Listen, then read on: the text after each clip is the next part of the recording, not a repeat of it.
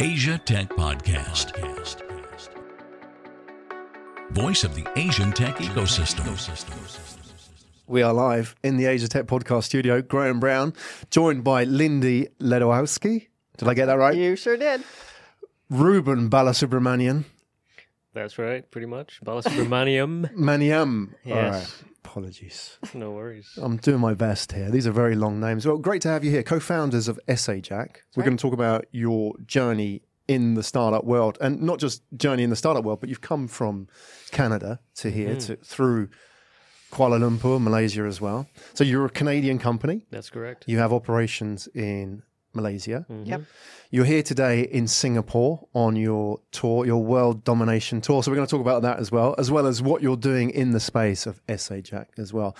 Maybe we can talk a little bit about what EssayJack is, put that on the table first, and then we'll sort of wind back as to, why are you in this space in the first place? So a bit about your backgrounds and, sure. how you got into that space. I was going to say, who wants to start? Who's going to speak? I suggest you start. You're the Lindy. CEO. Yep. Lindy as the CEO. All What right. is EssayJack? Yeah, so put simply, EssayJack is an essay structuring tool. So it's an online platform that structures English language writing in any genre. So we've started in the education space. That's why EssayJack, we're focusing on essays. I used to be an English professor, so Right. I have written my fair share of You've essays. seen your fair share as well. I have right? marked my Yeah, fair share of exactly. essays. More and written importantly. my fair share. So that's sort of where it got started. I mean, you can jump in with a little bit more. You're both professors. That's correct. Yeah, I'm a professor of law and philosophy. Right. Okay, so how many essays have you sat across the table from in your life? Let's Oh. just say simply, we've done our 10,000 hours 10,000 hours, yeah. That's each, more. and then some. That's one per Yeah, essay. yeah. Okay, so I think it's important. If we can jump into the pitch deck here, we're going to have a look at your EssayJack pitch deck. I think it's important to start with the problem. Yeah. So you've identified it straight off the bat, which is students cannot write. Yep. And you know what? They're not alone. So we've really focused on the students can't write, Right. but many of us I think can't so, yeah. write. Right. You know, it's quite a global problem. I mean, I think the statistics are something like U.S. businesses spend $3.2 billion a year In on writing writing remediation for people who already have jobs. Like that's Writing remediation? yes. Is So that a thing? Yes. Oh, Right. it's an expensive thing. Is that like courses, like professional Yeah, development? so it's where you basically bring in like a consultant Right, and say, yeah. "Oh, I'll pay you a whole bunch of money to come and teach my staff how to write documents." There are writing consultants, for example, in Toronto working Right. with junior lawyers who bill as much as the lawyers do, $400 an hour. Wow. To help teach you those lawyers what school write should have treatise done. Right? documents. yeah. All right, so where's the fundamental problem? And I completely agree with you because I consider myself a writer in some aspects of what I've done. I've written books. And I find it quite frustrating that, people think they can write because they've been to university and they wrote a 10,000 word essay, therefore they're qualified to write. And when you actually have to sit and read their writing, it's quite a challenge. I've only read a few. I mean, I haven't done 10,000 hours like you guys. So let's talk about it. Why can't people write? What is it? Is it they're not trained? Is it something missing? What's the issue here? Well, I think I can jump in on this one. I mean, so at one level, the problem might be where people lack basic linguistic capacity, English language learners. But the problem we're interested in, which is the big general problem, is that people have no trouble deriving content or getting access to information. Right. Their difficulty lies in systematically and clearly communicating it in a written format so that someone else can understand it. Right. So So the it's- issue is there's too much out It's there. structuring Right. and Okay. organization. Yeah, Right. so this is one of those things, and I'll jump in here. So, back in ye olden days, when I learned how to write, I literally learned how to write with my hand and pen and, wrote a draft first. And then Right. I would go and sort of type it up. And of course, that's now lost. So people first go to whether it's typing or sort of texting. And then you have ultimately a blank screen, which seems to require something that's finalized. And all of that sort of messy pre-work is now gone. And so what's missing with that messy pre-work is that's often how you organize your thoughts, how you structure your thoughts. And so what EssayJack is saying is, okay, well, we've now digitized that experience with the benefit of our expertise for what constitutes genre-specific writing. So if Got you're it. writing a short story, here are the component parts. If you're writing an essay, here are the component parts. If you're writing, if you are preparing a persuasive speech, here are the component parts. So that some of the technologies out there do a really good job once you've written something. So you can spell check and you can grammar check. Yeah. And there's now, autocomplete. If I've got half of a sentence written, I might get a suggestion for the rest of the sentence. But when I'm staring at that blank something, whether it's a text box or a blank Microsoft Word page, it's just blank and there's nothing to help. And SAJack is sort of marching boldly into that empty space. Right. That empty space, you said that sort of messy pre-work, the heavy lifting that goes in to create the essay. Let's talk a little bit about that, because that's key, isn't it? Yeah. As I understand what you're saying is that now we have access to all this information. That's right. What tends to be the knee-jerk reaction to writing an essay is just gather the information, dump it onto a document, and then sort of cut and paste what I can get away with, submit it to the professor. Yeah. Right. So whereas before, because we actually had to write this stuff and it was a lot of work, there was a cost involved in writing it physically or tapping away on the typewriter. Therefore, we thought twice about just kind of dumping everything there. We had to actually think about organizing it first. So let's talk a little bit about that messy pre-work. What exactly is that? What is that skill that's kind of missing? Well, I think one of the major difficulties at the level of pre-work is people don't take good notes anymore because access to information is easy. Whereas previously I'd have to go to a library, do some research to find relevant sources, read articles, and take notes by hand. As I'm doing that, I'm internalizing structure. As I'm doing that, I'm already starting to organize the relative relevance of the information that I am now accessing. I no longer need to do that.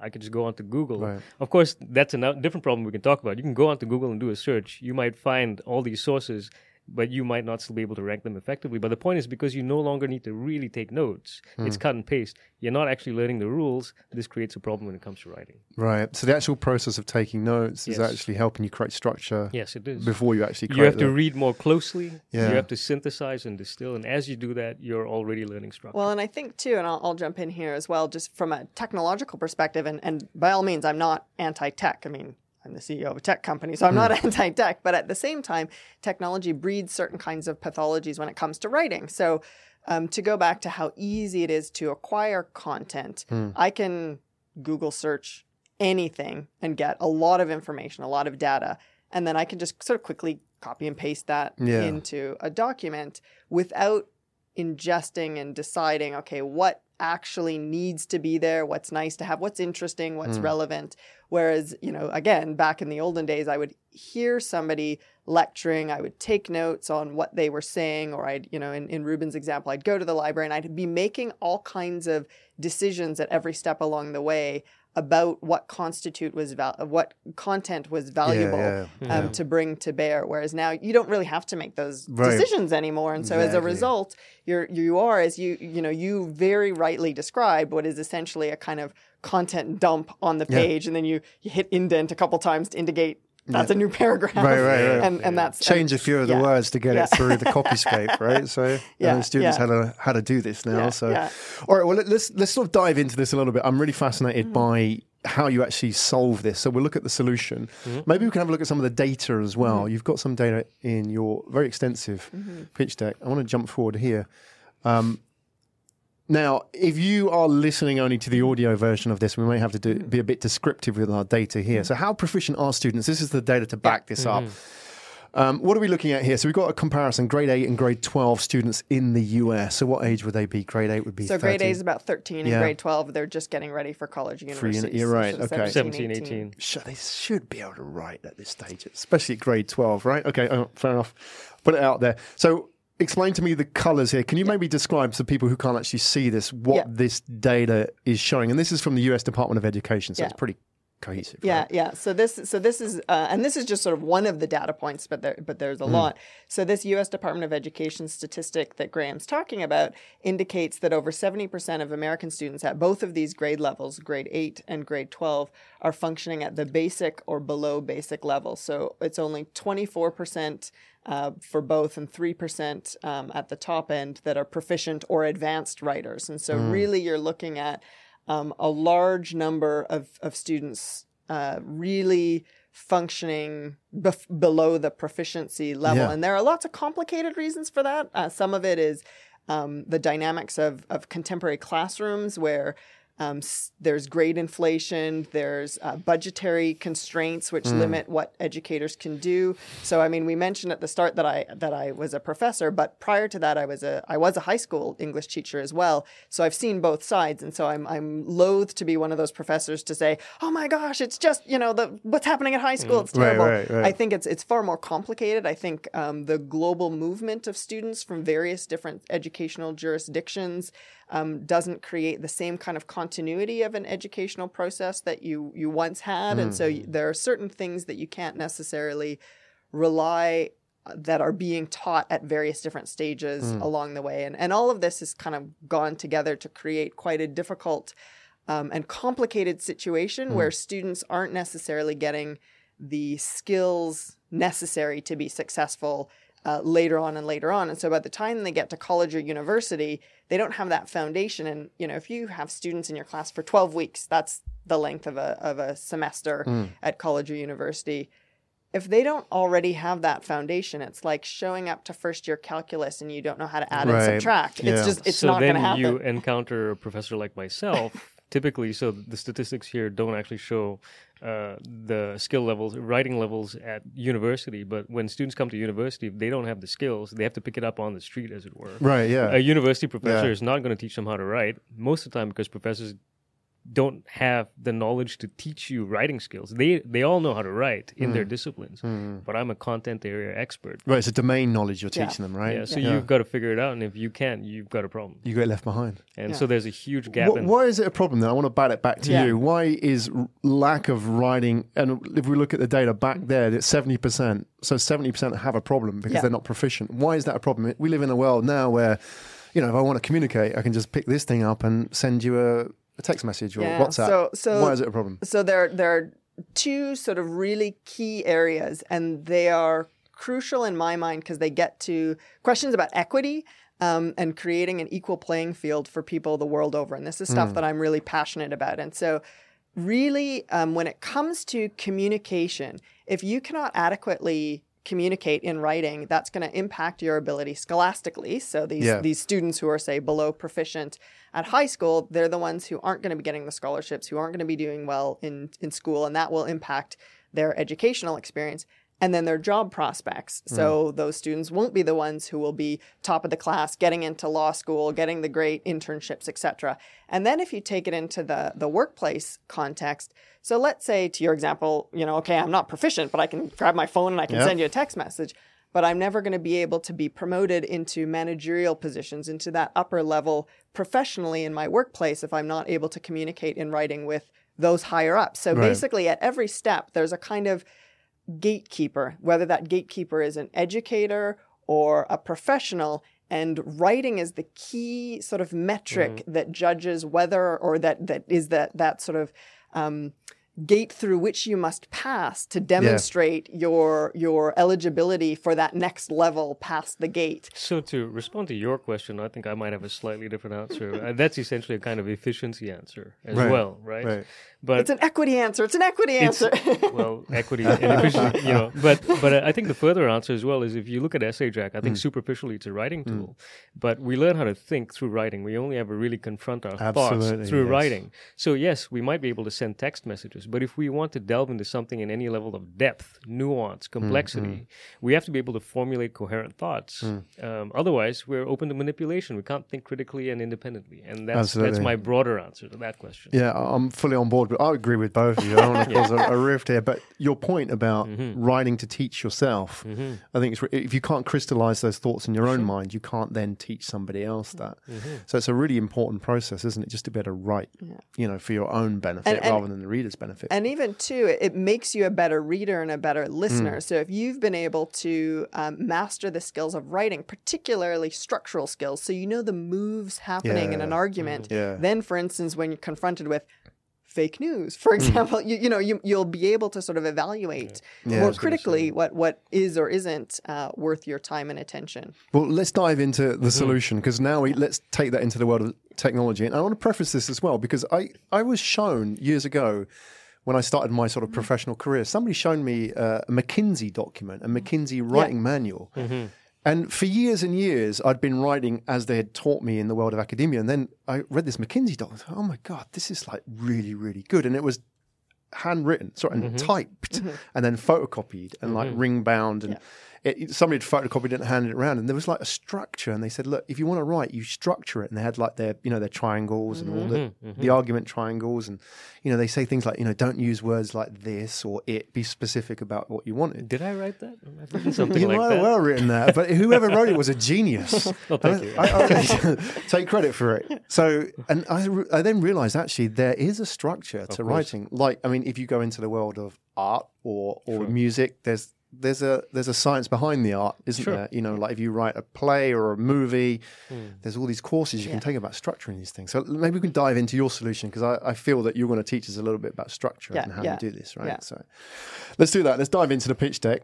Well, let's see. I'm going to jump forward a few into the platform. Yeah. So let's talk about the actual platform. How does it work? Let's walk us through. If I'm a student, how would I actually use maybe this? I'll start the answer, and I'm sure you'll continue with the details. Because I think to explain the philosophy behind EssayJack in a very simple way, good writing is about understanding location, location, location.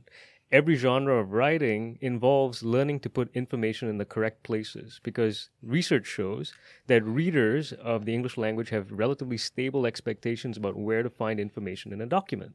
And once you know where to put information, you will write a reasonably comprehensible document. So that's where the structuring comes in, the scaffolding comes in. Yeah. Right. Interesting. So you're saying that we're mentally trained to find information in certain places. Your eyes will scan for information in certain places. And if you don't see it, you won't understand the document. Put it there where we're looking for it. So all we're doing is decoding these locations. Yeah. I mean, there's a lot more to it than that, but basically. Yeah. All right. And just to pick up on that, and then I'll jump in with a little bit more detail in terms of how EssayJack does what we're describing it to do. But to go back to, as you were saying, from the perspective of, say, a marker, and a teacher, a professor. So you get these content dumps, but your mind is looking for information in certain places, and you're not finding it. And it takes a lot longer for you to kind of forensically go in and try to untangle what you think the student is trying to say. This may require scotch as well. But I mean, this is also the case where, so say if you're a board of directors of a company and you get reports that come to you, and even if those reports linguistically are correct, so they've been grammar checked and spell checked, but they are a kind of dog's breakfast in terms of the structure, it's very difficult to then find the information that you as a director are looking for. And so that, can affect your ability to do the kind of due diligence required at that level. So in both cases, you've got sort of, whether it's a teacher or a boss who's looking for information in a particular place. And so what EssayJack does is there's a lot of sort of pedagogy that goes into why it does what it does and how it does what it does, which, I won't bore you to death with. I'll give you the high points. So one of the high points is what in English language learning context is called chunking. So it's taking bits of English language and chunking it into smaller component parts. And so, for instance, in in speaking, instead of teaching people just to say, hello, you might teach them the chunk, hello, how are you? Right. And then, that's your chunk. And so in writing, it would be, say, we're all familiar with small text boxes. So you have small text boxes, and into that text box goes a chunk. So for instance, in the academic essay, the first chunk is the topic. So instead of, since the dawn of time, man has written about whatever, you actually say, okay, so what's your topic? What are you writing about? Focus it. If you're writing about tech in Asia, have a first sentence that says, this essay is going to explore the growth of tech in Asia, as opposed to, technology is interesting in various parts of the world or whatever, which doesn't have that kind of focus that people are looking for. The second component from a pedagogical perspective, and Ruben's already mentioned this, which is scaffolding. So scaffolding in teaching terms is much like scaffolding in construction terms. Right. You need it. You need it. Which was actually the inspiration for the platform. You want to go there? We can, if you like. Tell us a story, because that's how the idea came about is my best friend owns a very large scaffolding company. He makes scaffolding for construction, oil and gas. And about 5 years ago, I went to visit his factory. He said, you should come and look at it now. It's no longer a shack. Indeed, it's got robots and all these things. And as I was walking around looking at these bits of scaffolding, I thought, why couldn't we just build scaffolding for writing?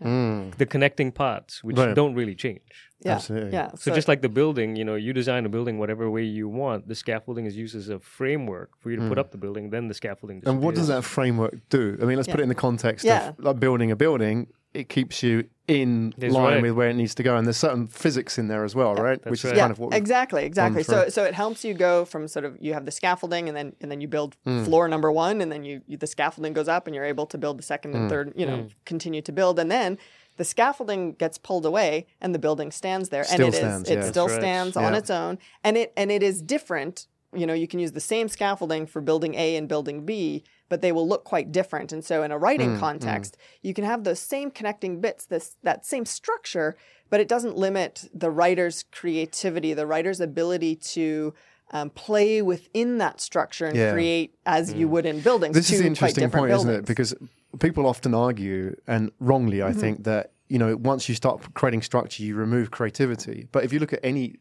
creative person, whether they're in art, music, or writing, they have a ton of structure. in Mm-hmm. They them. do. course. And that's what we don't see. Yeah. It's that base, isn't it, below the ground? It's the Yeah. what they put into the ground that they built on, which we don't see. And I Absolutely.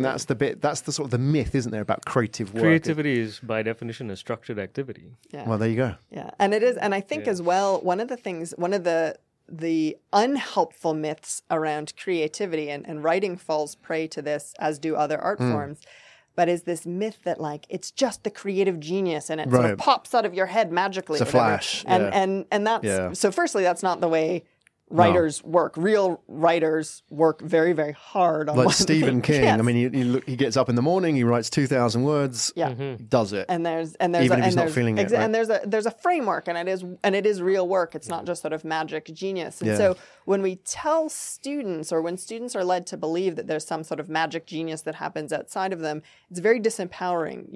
You feel like there's nothing you can do. And I'm of the firm belief that with respect to all art forms, all of us, if we put in the time, we can be proficient. We may not then take it to the next level. That may Right. be something that is ineffable.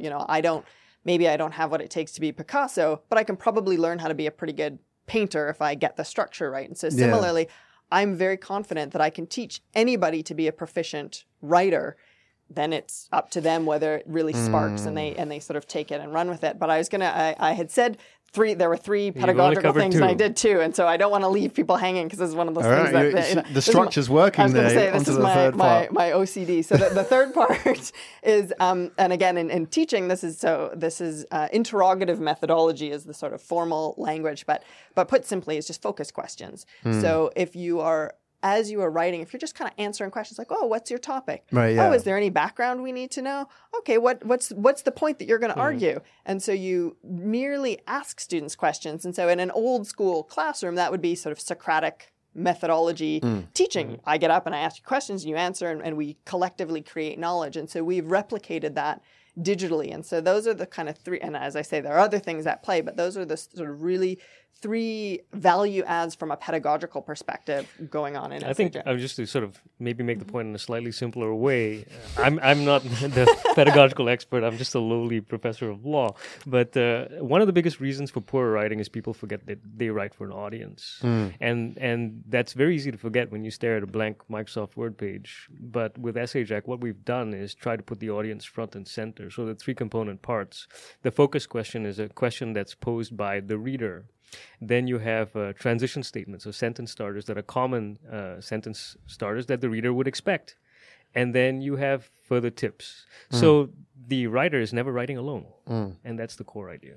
Absolutely. I love it. I want to put this to the test. We can't actually put this to the test live, so I'm not going to put you on the spot, but you've got some data here as well. If we can flash up the pitch deck. Sure. I'm just going to jump through a little bit here. It works.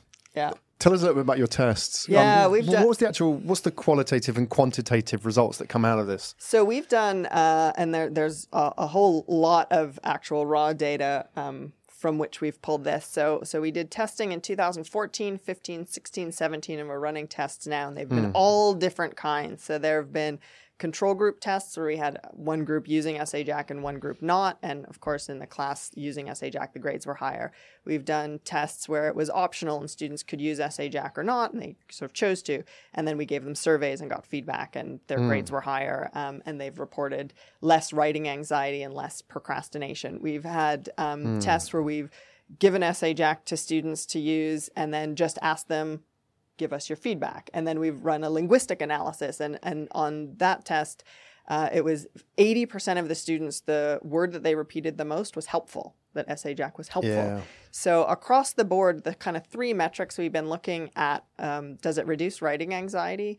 Does it increase grades? And does it sort of speed up the writing process? So that's the efficiency point. And across the board, the answer to all of that is yes. And that's been whether it was, and all of these tests, aside from this sort of 2014, which was an early prototype, they've all been paid. I mean, we just sort of launched our product in the marketplace and had paying customers, and those paying customers were also our focus groups and our beta testers and everything. And so we've had thousands and thousands of students and teachers providing us with reams of data that really does show that And that soon SAJack we will works. have a white paper, no less. Yes. Great. Set out all of this information. Yeah. yes. Well, okay, there's a couple of things I want to ask you. Yeah. I want to ask you about who actually pays Yeah. for this. But before I forget, I want to know what you've learned in this process as well, what assumptions you've challenged of your own. But so you say it's paid. Who actually pays for SAJack? Is it like a white label product, or do individual students pay for it? So presently we have two sources of revenue, B2C and B2B. Right. B2C is subscription based, so individual users or their parents may pay for that on a monthly or annual basis. And then we have a distribution. We have distribution partners, and we have institutions that will pay. They buy licenses. Right. You've got quite in-depth analysis of that in the pitch deck Yeah. here. We won't go Yeah. too much Sure. into depth on Sure. that, but it's sort of, these would be institutions like education. So schools, colleges, and university. universities, and they will Right. buy it as SAJack. We do have white labeling options. So if university says, okay, University X, we want it, and we want to stick our logo on it. Yeah. Totally Fine. doable. But if it gets better grades for their students, then, well, it's a no-brainer, really, isn't it? Exactly. With all due respect to the product, but for them, if it helps them get that result, it's just a tool for them as much as giving them access to a library. Yeah, right? absolutely. Yeah. Okay, fine. So I want to ask, we'll go into the revenues as well. We'll jump into that in a minute. But what have you learnt yourselves in this process? Because you've conducted so many tests, from 2014 to 2017, even now 2018. Is there any, I know there's so much that we can go into. Have you sort of learned something yourself in the process? We said, we thought it was going to be this, but actually it's that in terms of the SOS. Sure, I thought I'd be on a beach and driving a Ferrari by now, but not so. Apart from that, I was going to say, didn't you mention Scotch? Can we get the Scotch going now? You just love the intellectual challenge, I think, more than that. Well, we'll see. I may be a masochist. This is true, buddy. Do you want to jump in with the real answer first? No, go ahead. Well, I'm as you've intimated. I mean, there's so many lessons to learn. Lessons about the product, lessons about the business, lessons about yourself, lessons about all of that. So you kind of pick and choose which to talk about on air. But I think so. A couple of things in terms of the product as a business, and so very, very quickly and very easily when we started, everybody we showed it to loved it. So our very first, I think it was sort of 200 alpha testers, and that was grade 8s, grade 11s, grade 12s, their teachers, administrators, 5 different university classes at the University of Toronto. So all of them, they all sort of universally loved it. And I think from that we said, we sort of had this very naive, if we build it, they will come. So we'll just make the best product out there. Yeah. And then because it's awesome, everybody will want it. I mean, as you said, an institution, it makes their students' grades better. It's a no-brainer. That is true, but you have there's a lot of labor involved in telling that story and getting that in front of as many eyeballs as possible. So one of the big lessons is that is costly, sort of getting your amazing product, even if it is the best product and the only one sort of in its space. I mean, we've really reinvented drafting and sort of invented a new product category. There's nothing that's really doing what we're doing. So then that's a weird story to tell. It's an exciting story to tell, but it's one that is sort of costly to get in front of as many eyeballs as educating possible. the market, isn't it? It's Exactly. tough. Somebody hasn't gone out there and done that for you already, so you're going to have to do that, right? Well, sorry. No, go ahead. Go ahead, Ruben. Yeah, so I think this sort of follows on from your point. I think one major lesson that I've learned, I mean, many, but one major lesson is there's a difference between people who could benefit from your product, who could use your product, who may even need your product, and people who will value your product.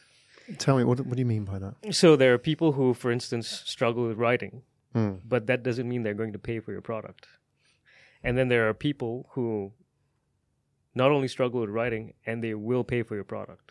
You know, so you have to define your customer profile in a relatively precise way. Right. Yeah. So what's the difference between those two categories? So, for instance, English language learners tend to both find the product very useful and value it, and will pay for it, and will pay quite handsomely for it.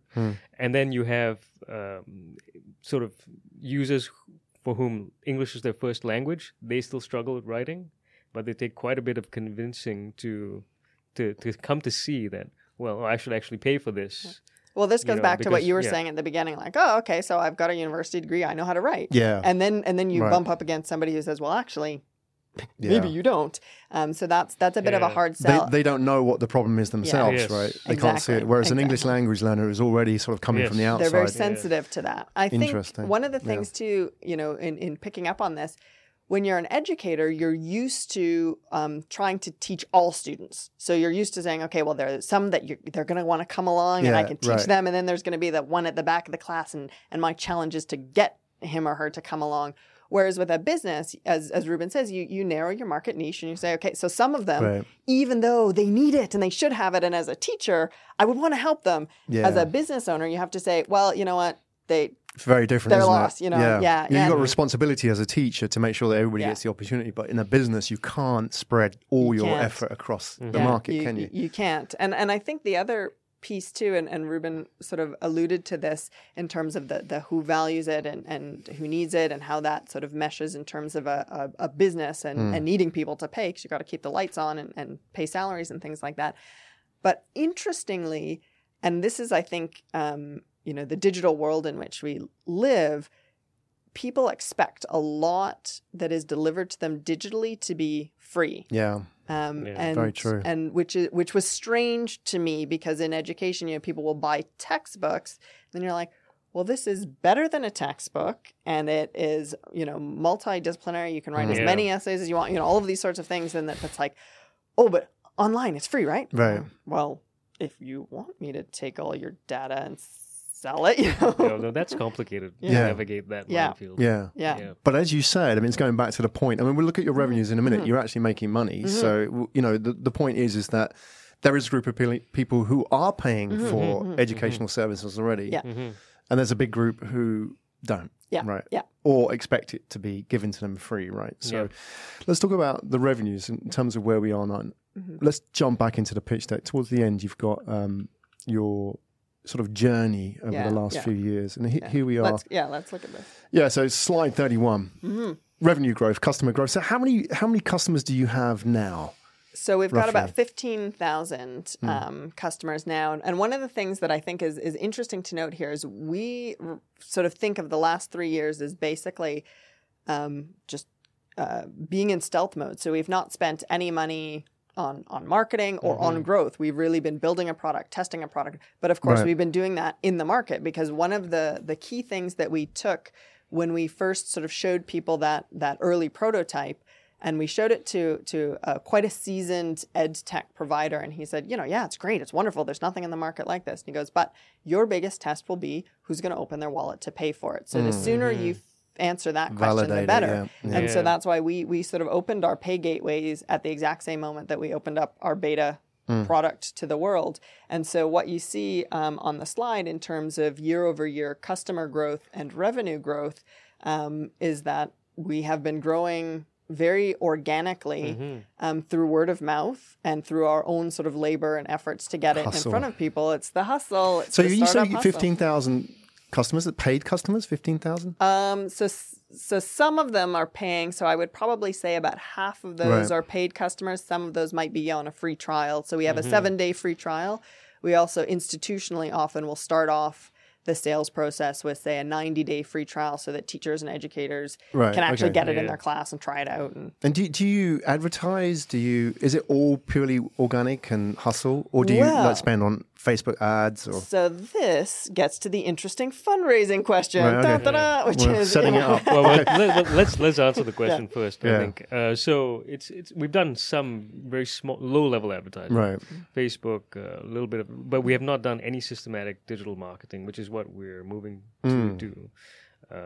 So that's. I mean, for you, because you've now got, if you've got 7,000 paying customers, you've got 15,000 who are in the system. Yeah. Revenue-wise, well, obviously that needs to be updated, but and my eyesight's pretty poor from this distance. Maybe It's about half a million. Yeah. Half a million. Okay, so which is not bad given where we come from. Exactly. So, you have an ongoing concern. If you can work out, for example, if it costs you X, let's say that's $5 to acquire a customer and each customer's worth $50, then you can see where the scale is going to be. Yeah. can't you? Exactly. That's where you start applying your marketing. And that's really sort of now as we start to do the modeling for a Series A, those are the questions we're and that's trying to answer, exactly the world that we're in right now. So we wanted, really, before going in front of investors, we wanted to validate those assumptions as opposed to just saying, oh, okay, we're going to assert it's a customer acquisition cost of, throw a dart at the wall, $5 or whatever. We really wanted to then be able to say, okay, in our life, it's actually about, $2.45 is our customer acquisition cost roughly. And we're looking at sort of lifetime value of the customer, and really sort of refine that a little bit more. And we're now sort of in the midst of making sure that we've got those numbers right so that our philosophy was always try to de-risk this first before going to friends and family investors, because we didn't want to go to our friends and family and be like, hey, invest in our company, and then lose all of our friends and family. And so that was kind of our first But unfortunately, you can't lose your family. They're always going to be there, even when you've lost their money, right? I've tried, trust me. So you've done the friends and family round. That's how you funded it up until now. And now you're going through what you call a Series A. So what's public in terms of are you publicly talking about how much you're raising, or are you talking about who you're going to be talking to? Is it a strategic investor that you're looking for in EdTech? Or? So at the level of friends and family, we have some pretty high-powered investors who will help us raise on the Series A. They run funds and things like that, but we are starting to talk to other VCs. We're talking to a good one here, for example. I could tell you how much we'd like to raise, but we're trying to see if we can make the numbers where we'd like to raise about $10 million. Right. Basically. Canadian, US, USD. Everything's in US. USD. Yeah. And we have a vision in terms of the technical play, the artificial intelligence play that we want to develop as well. So far, the platform is fundamentally in the edutech space, but there's some very interesting things we can do with artificial intelligence, and we're trying to build a proof of concept for that. And we think if we're successful, then the valuation that we need to raise this money will not be implausible. So just so I understand again, talking about the raise, you said 10 million. Obviously, now you're an interesting scale stage where you can just basically plug that in and just drive the whole thing up. Now it's just a case of, right, how many people can we get with this? Yeah. Exactly. Your customers up until now are based where?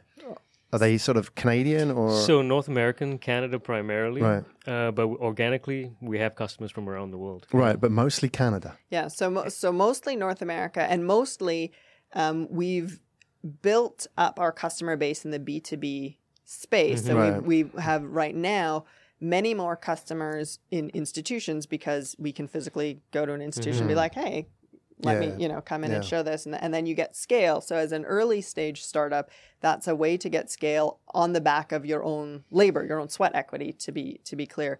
Whereas moving into 2019, as we are really able to refine some of the financials around what a marketing cost, a true B2C digital marketing cost looks like, we can then say, oh, okay, we can scale that B2C. And that's where you really do see not the slow and steady organic growth of the B2B side, but you really open up. Like, I think right now we're at 95% B2B and 5% is B2C. And that's really just been sort of word of mouth. To sort of jump in on this, so the kind of money that we need and the sort of market share we'd like to see is not purely theoretical, in the sense that we've got a partnership with the British Council, and that partnership is global.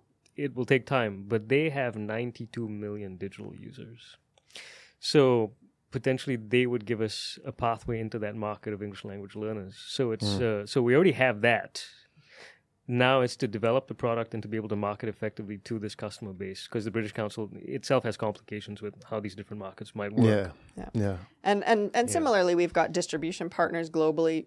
Right before we came here, we were meeting with another regional distributor. And so part of it is we've got distribution partners able to get SA Jack in front of as many schools, colleges, and universities as possible. And then it's like, okay, so now what is the support cost to that? So that, you know, if it's just, a very teeny tiny team on our end, that's obviously not sustainable either. I think it's interesting though. I mean, you've got the B2B and the B2C, and they both will complement each other long term, I believe. If you can get, for example, if you could, for example, if you went into the student market in B2C and had 10,000 students in a city using the product, then they went to university, they're going to ask their university tech guy, do you have SA Jack? I use this, am I allowed to use it here? If they can't fulfill that, then that's a strike against that university. It's going to be for them an important part of their process. So you can have the B2B sell there as well. And it goes the other way as well. If you train people to use it inside the university. Absolutely. That's like for us, we see these as two very mutually supportive business lines. And as well, from a healthy business model perspective, you're again, to use that sort of de-risking. So if you say lose a big client that represents, say a 3-year contract and they decide they don't need SA Jack any longer, but you've got a really robust B2C business going, then you can transfer those students who say used to get access to SA Jack through their institutional license. Well, they can just sign up on their own, and so you can sort of balance things out. And then as well, you have the buy-in from the institutions. I can obviously, as I did earlier in the podcast, I can geek out about writing and teaching, I really. We haven't talked about Shakespeare yet. No, I'm trying to behave, but we don't have time.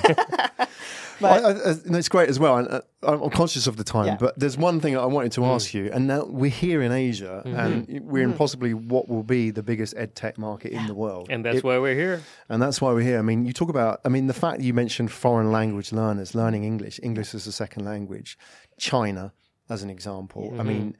I saw the statistics, something like 250 million students in China learning English. So they have the largest population of English language learners in the world. Right. They're in China. Exactly. Yeah. And they, you see the Chinese, you see the Chinese families here in Singapore invest in education. It's big. So, you're in the right place, obviously, in terms of opportunity. You've got a good market already in North America.